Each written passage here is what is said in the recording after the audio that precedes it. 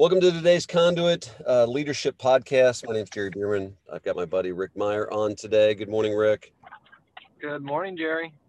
So we're talking this week about communication as it relates to follow through and timelines.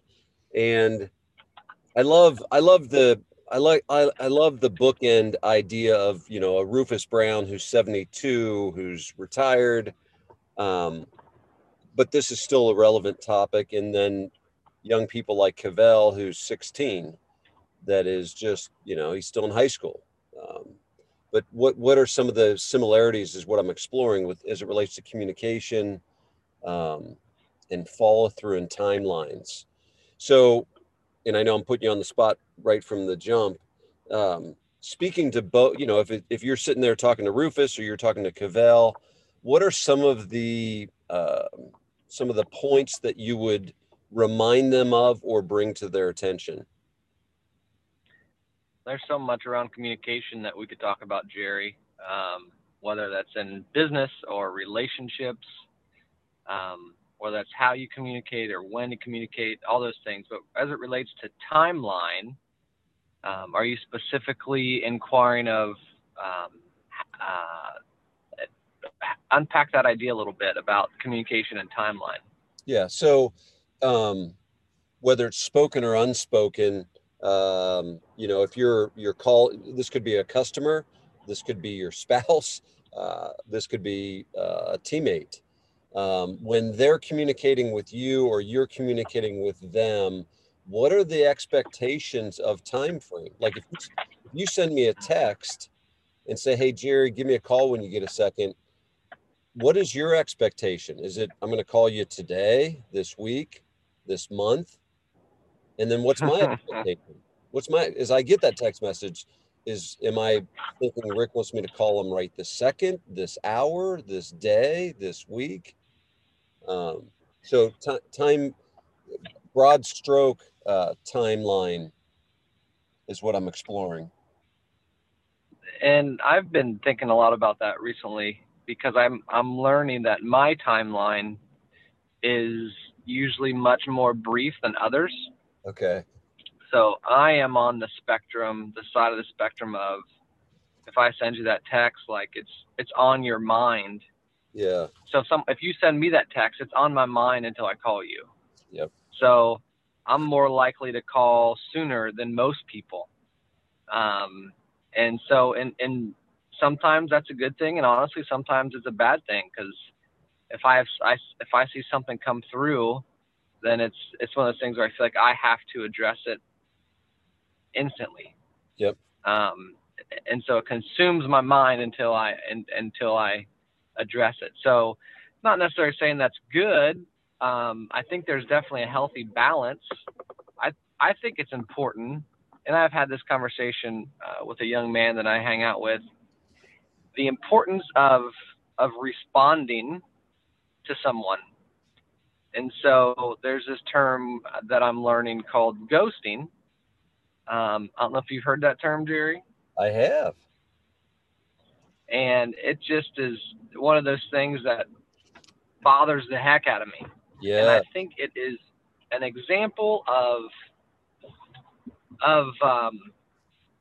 well, it's really just an example of selfishness. It's choosing not to engage in a conversation, and oftentimes ghosting is around when someone says, "Ooh, I don't want to go there." So instead of and instead of stepping up to and engaging in a potentially hard conversation, they just shy away from it, and act like it never happened. Yes.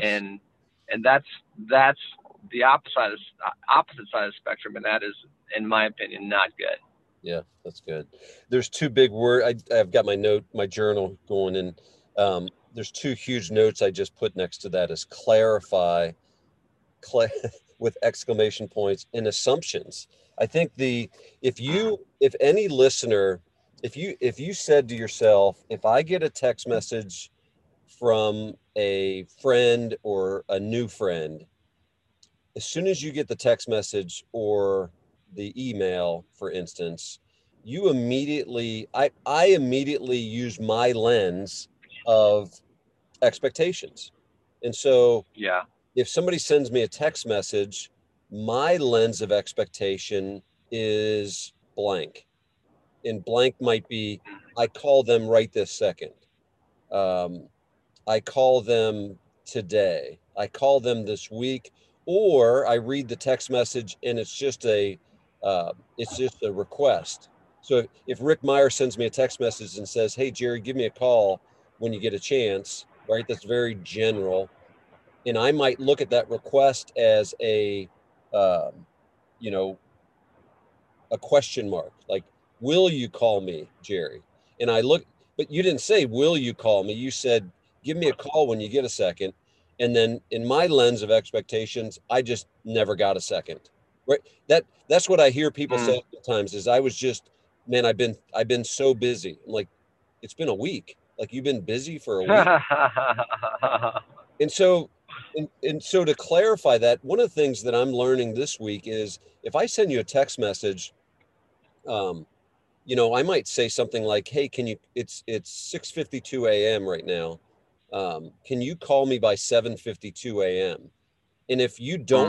if you don't call me, then my assumption is you just didn't have time or interest to call me. Like if I don't Yeah. clarify, I think it's on it's my responsibility as a communicator to clarify, and um, it could be the opposite as well, right? You could send me a text and say, "Hey Jerry, can you call me by 7:52?" Excuse me. And I could respond and say, "Hey Rick, I'll put a note on here to call you um, by 6 o'clock tonight if that's okay." And you know what I mean? So Yeah. you've got this I think it's really important to audit your expectations and then the sender's expectation or the receiver's expectations. Yeah. I agree. In the words of Don Miller, you confuse, you lose. And so, how can you how can you communicate clearly? Yeah, your expectations. And it's since we're talking about text messages and communication, it is difficult to sometimes get out of. Your intentions of a message might be different than a reader's perception of that message. Yes. So I'm learning that the importance of being very clear on what I'm trying to communicate and clarity around timeline. I think that's important, and that might be something that as we're talking through this, Jerry, because it bothers me, and not saying it should, but when I send a message, it's just no response, and specifically in business. Personal life, it's just like, well, that's not ideal, but especially in business when I'm trying to get things done Yeah. and people that I need information from just don't respond, it just seems like I receive it as, and this may not be their intentions, but I receive it as like, I don't really care, have time for you. I got my own stuff going on, and if and when I get time, I'll respond. Yeah. And in fairness to a group of 16-year-olds, that might be the way that their network of friends communicate. Like, meaning they don't. Like they text each other and they ghost each other, and it's just accepted. It's like, Cavell's not pissed off at PJ, and PJ's not pissed off at Cavell because it's agreed upon that you don't respond to text messages. Like it's not required of my friendship with PJ and Cavell to respond to each other, maybe. But then you get into a different person like Rick, and Rick's expectations totally different. So, if you're employed by Rick, you might say, "Hey Rick, just clarify to me what your expectations are when you send a text message." And you might say, as his leader, as his boss, you might say, "Hey, my expectations are that you're not going to stop, if you're on a ladder, you're not going to stop doing what you're doing, but at the very first opportunity you can stop what you're doing, I expect you to call me." And so, Yeah. you know, or to help you out, Cavell, I'll say, "Hey, please call me within the hour." You know, please call me by 7:55. And so then you've been clear with that request. Um, yeah, I'm just, this week has really been good for me to think about how to clarify what my request is, or to seek clarification from others. Yeah, that's the art. I mean, they say the art of communication for a reason, because I do feel like it's an art form, and I feel like you have to be smart and intuitive to really understand what people may or may not be saying, and really that idea of putting yourself in the receiver's shoes and trying to understand what are you communicating, and what might they perceive that to be, and how might I adjust my message accordingly. Yeah, yeah, yeah. That's really good. In some ways, it seems simple, but I do recognize that uh, it seems easier to just send you a text and say, "Give me a call when you get a chance." Um, that seems safer. Like, to send it initially, it feels safer to just say, "Hey, give me a call when you get a chance." It feels Yeah, like it feels, if I say, "Hey, please call me by 7:57," I'm kind of setting myself up for rejection, aren't I? Like, potentially. because I'm giving you a very tight window. And Right. maybe subconsciously, some of us don't want to give clarification because um, we don't like being disappointed. Maybe we, go ahead. Yeah, no, I do think that subconsciously is true, and I feel like just realizing that people do receive things differently, and being intentional.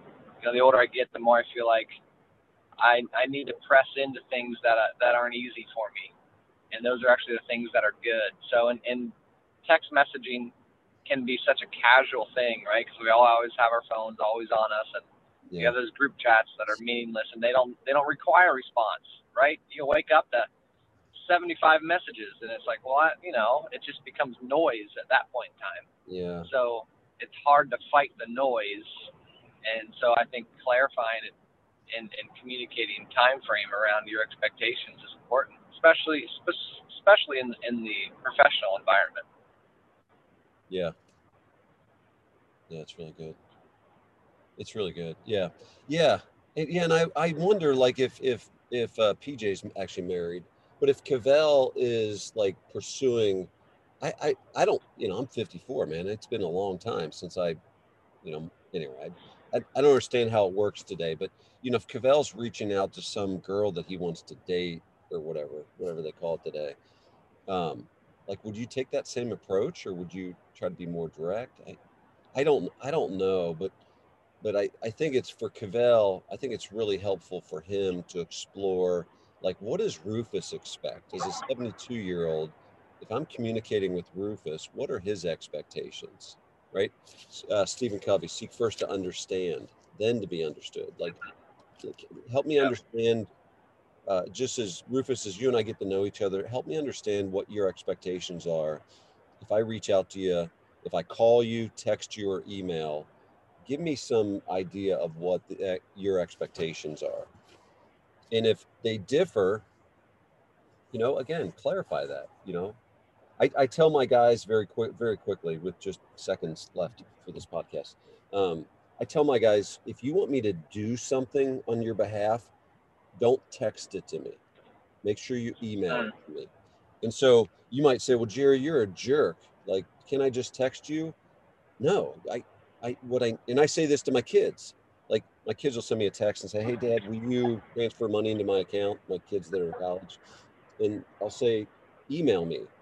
And so even with my family, it's like, if you want me to, if I'm driving down the street with my wife and she says, "Hey, remind me to do something," I'm like, "Email, like, take your phone out and email me right now." Uh, And so she might get pissed, but I know myself well enough that that's the only way it's going to get done, Rick. So, yeah, all yeah, right. I agree. Good stuff, man. It's good.